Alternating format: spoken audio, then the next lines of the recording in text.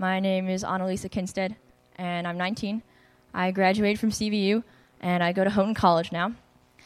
And I'm part of the youth-led service. And I was prompted to answer the question, what can the church do for you, the younger generation? And it didn't really take me long to think of something, and I think it's something that's really important and needs to be said. And I'm going to start with the fact that the world I live in and the world my peers live in is very different from the ones you grew up in when you were the younger generation. And in my day-to-day life, I have to confront a lot of issues.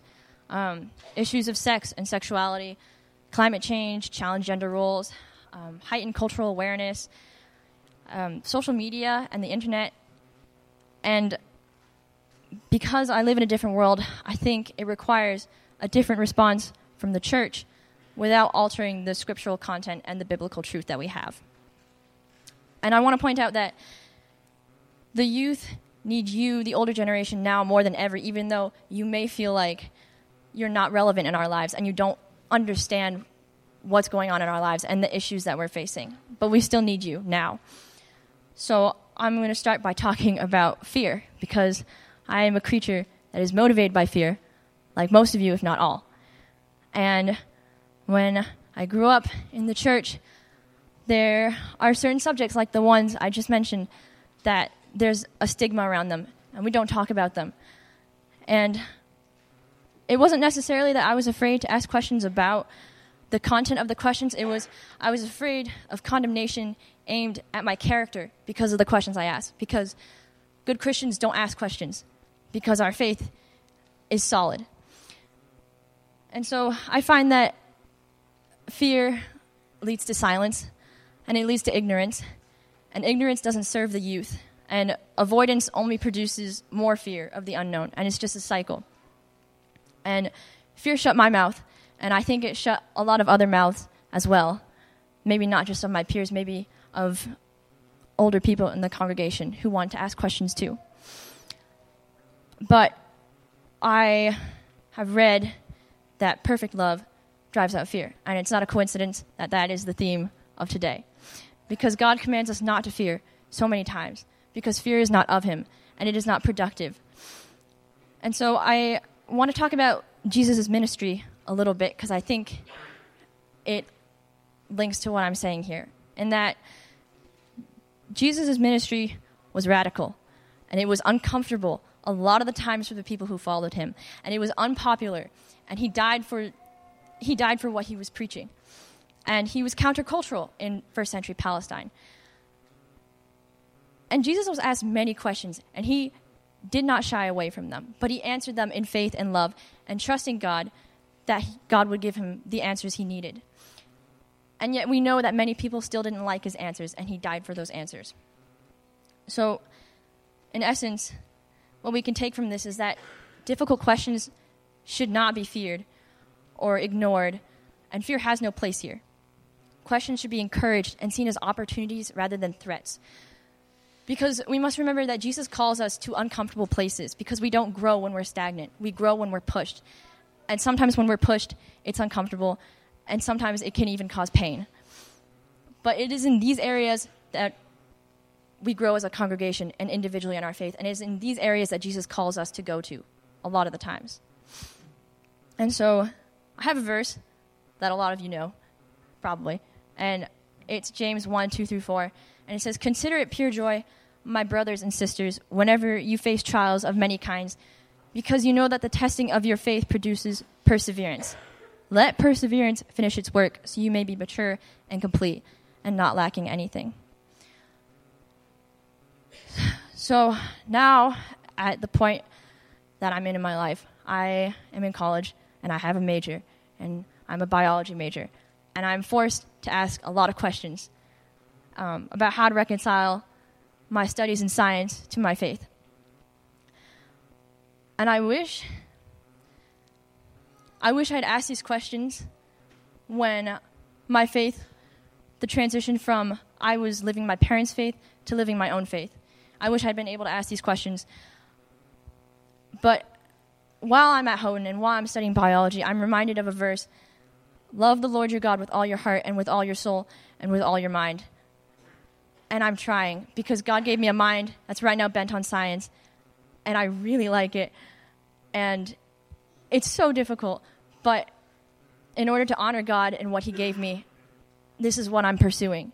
And by pursuing this, I can't be silent. And I need to ask these questions. And it's about things that are uncomfortable. Things like climate change and creation versus evolution. And so I'm not the only one with questions like these, I don't think. So I challenge you, for the older generation of the church, to not be afraid of these questions and issues, because these are your grandchildren and your children and your nieces and nephews and students and employees that are asking these questions, and they're looking for answers or guidance about the reality of their worlds. And I said that sometimes you may not feel relevant to what's happening necessarily in our lives, but you have the experience and years of faith that we don't have, and you have a knowledge of Scripture that I think we don't necessarily have at the age that we're at right now. So I encourage you, even if you don't have an answer, because I think it's kind of ridiculous to expect you to know everything, but open and honest dialogue and saying, we're going to walk through this together, I think is more productive than being met with silence and pushing it away and watching this cycle go back and forth and back and forth. And if people can't find their answers here, if the youth can't find their answers here, and they can't find open dialogue that is Christ-centered, then they're going to find their answers somewhere else. And so that's all I have. So I'm going to pass it over to Christiana. Yeah, that's it.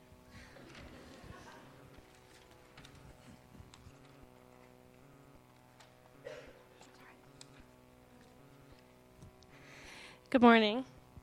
I'm Christiana. I am also a youth here. I'm a junior in high school.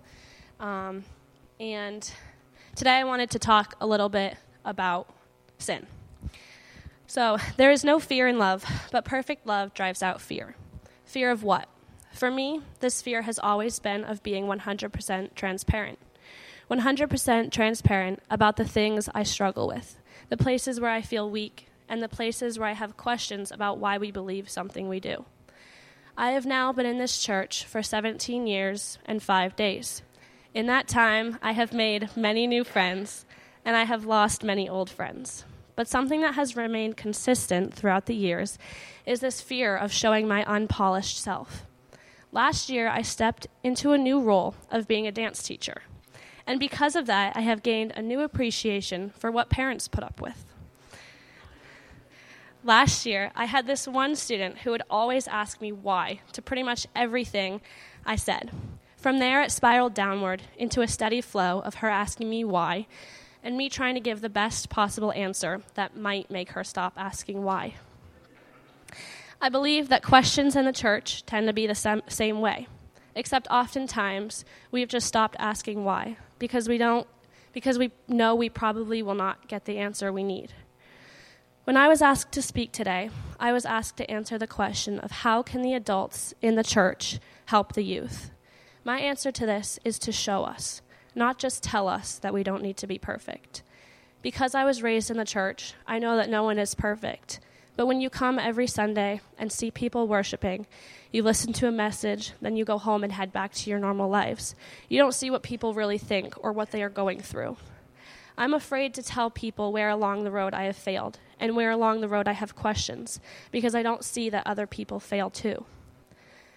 I ask that there will be a community that comes together and shows us youth that no matter how many times we fail in this messed up world, that not only the Lord will still love us, but that you all will still love us. Like Anna said, the world we're growing up in today is much different than the world that you all grew up in. We struggle with some of the same things, but also many different things. In my transition from homeschooling to public high school, I learned just how small the community of teenage believers is. And not having peers walk beside you that you know are struggling also has been one of the hardest things for me, because I have often failed and questioned if people would still think of me highly if they knew this about me. So I ask that somehow the walls would be broken down and the adults would show us that they fail too, that we don't need to put a veil over our sins. I believe that God has given us church families for many reasons, but one of them being that we can see our fellow believers fail and know that we're not alone in this battle. 2 Timothy 3:1-5 says, "But understand this, that in the last days there will come times of difficulty, for people will be lovers of self, lovers of money, proud, arrogant, abusive, disobedient to their parents, ungrateful, unholy, heartless, unappeasable, slanderous, without self-control, brutal, not loving good, treacherous, reckless, swollen with conceit, lovers of pleasure rather than lovers of self, rather lovers of God, having the appearance of godliness but denying its power. Avoid such people." I admit that at times I have been one of these people. I have been proud and arrogant. I have disobeyed my parents. I have been a lover of myself. And while I know these things are all sins, I need to know that you all are in the same boat.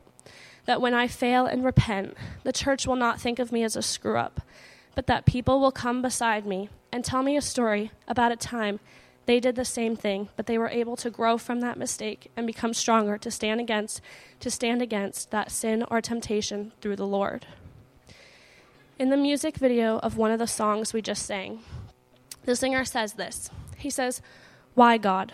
That's the question I asked when the doctors told me my dad may not live another day. I remember in that season feeling like such a bad Christian, like I wasn't allowed to ask that question, why? But then I became a dad, and my little boy started asking those why daddy questions. And he didn't always understand the answers, but what he did understand was that he could ask me anything. And I wanted every single question, especially the hard ones. And it was there that God showed me that he's not afraid of my hard questions either, and that asking why God didn't make me a bad Christian. It made me a kid, and he's my dad. I want to openly ask these hard and crazy questions without fear or condemnation, and feel safe and encouraged to do so through the example of other generations in the church. Thank you.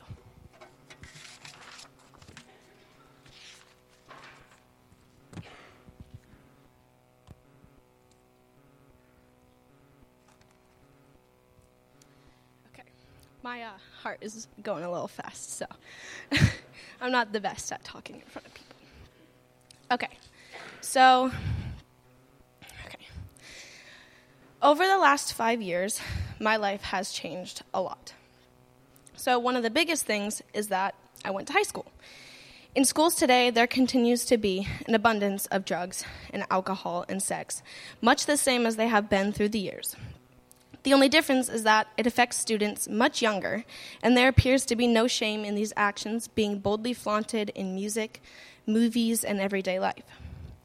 All these things a teenager sees in their everyday lives, all things that I don't want to be around, but I'm constantly surrounded by every time I walk in and out of the school.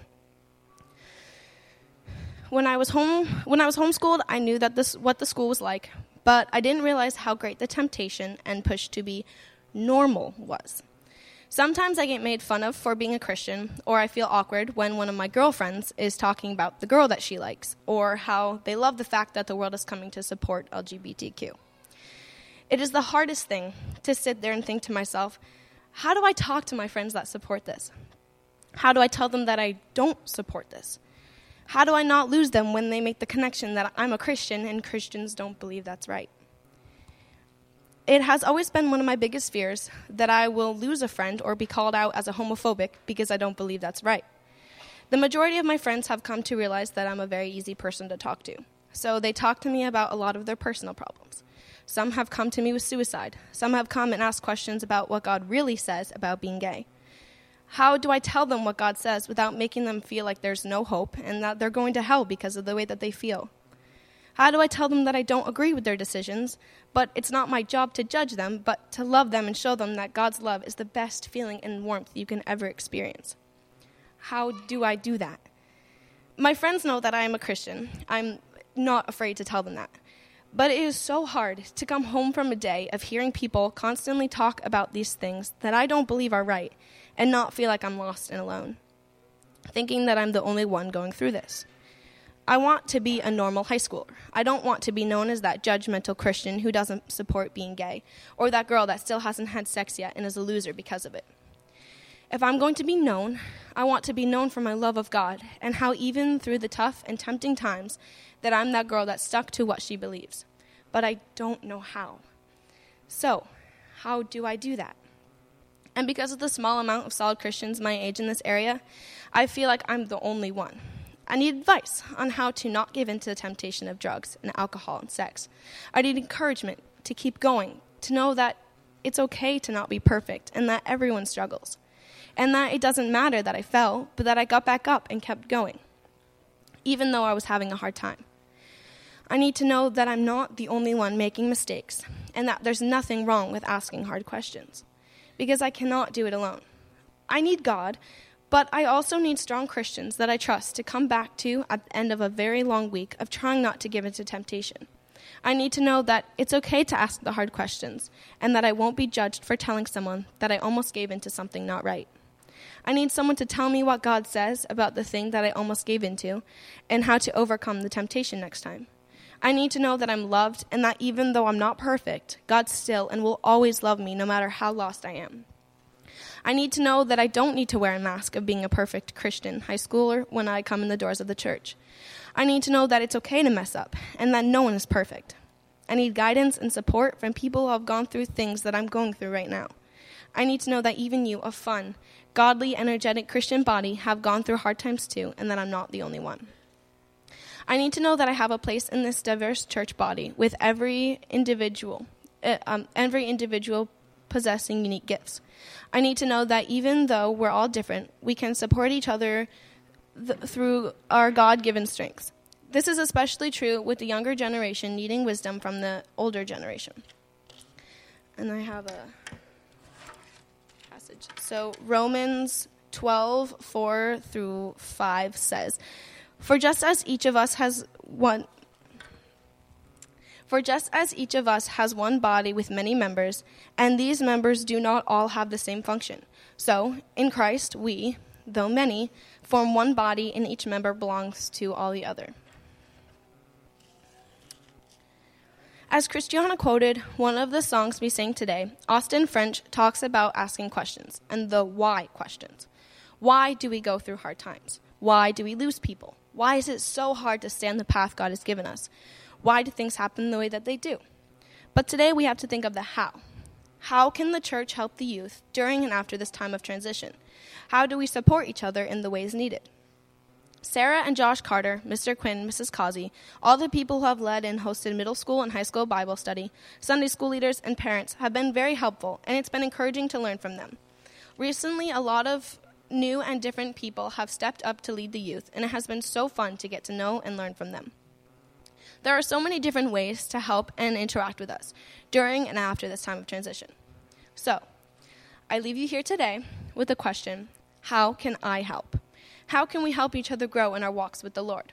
How can I step up and lead the youth of the church, especially in the years to come when there's a huge, huge flood of kids coming in? Thank you.